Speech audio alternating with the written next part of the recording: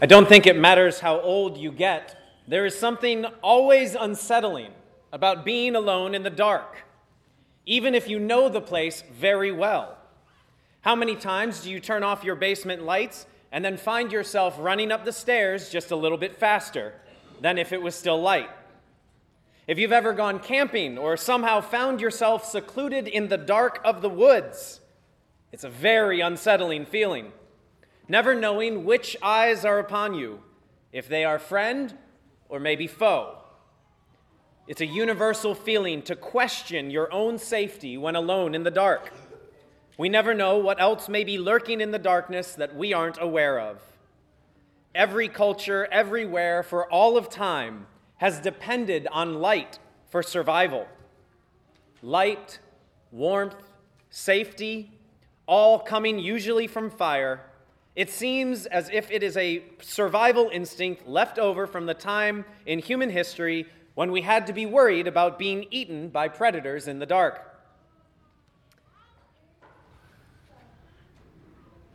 Light, I already covered that. Even though I don't think any of us have had to worry about being eaten by a mountain lion or a bear, on some level, all of us are afraid that some monster might be lurking somewhere waiting to devour us. If the possibility of real monsters is negated because of shelter or safety of protection, how many times have we or our children concocted stories about monsters in the closet or under the bed?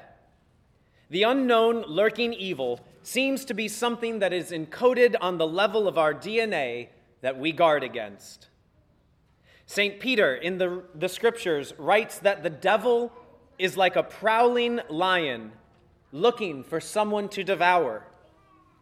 We aren't just afraid of natural things that go bump in the night, but there is a sense that some of the unseen lurking things may have a malevolent nature about them. They may not only be wishing us harm, but also evil.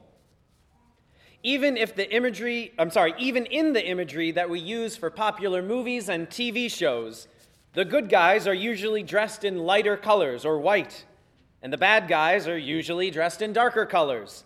Unless you're John Wick, who only wears black, kind of like a priest, never mind.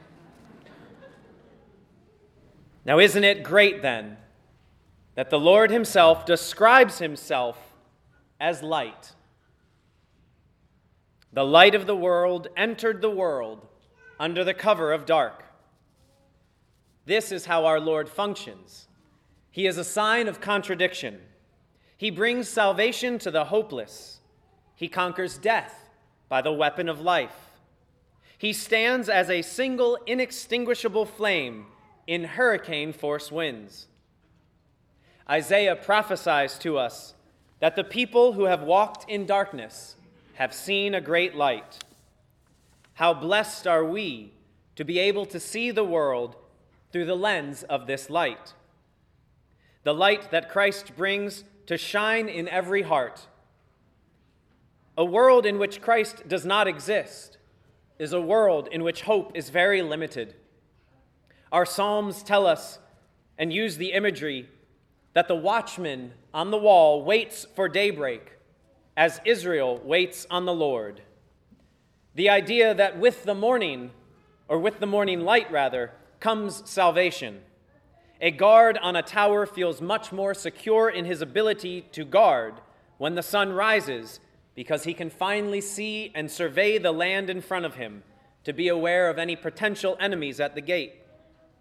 A world that is illumined by the light of Christ is a world that is filled with hope, because we can see every obstacle in front of us and know that we can overcome them with the light of Christ. No matter how dark the world may seem to get, we also know that a better one awaits us. For we know that even though this world is full of misery and suffering at times, it is not the end. The promise of heaven exists and is open to all. Therefore, we indeed have hope. This is what the feast of Christmas celebrates. It is the joy that the Lord has come and offered us the chance for redemption, but also that he will come again at the end of time. This feast gives thanks to God for what he has done already, and also looks to the future for what he will still do for us. We are no longer a people probing in the dark to find safety. We no longer have to worry about things in the dark, like evil and sin, that they would have any power over us, for the Messiah has come. His light dispels even the darkness of death itself, so that we are no longer afraid even to die, because we know that what the Lord has in store for us is so much better than everything we are experiencing now.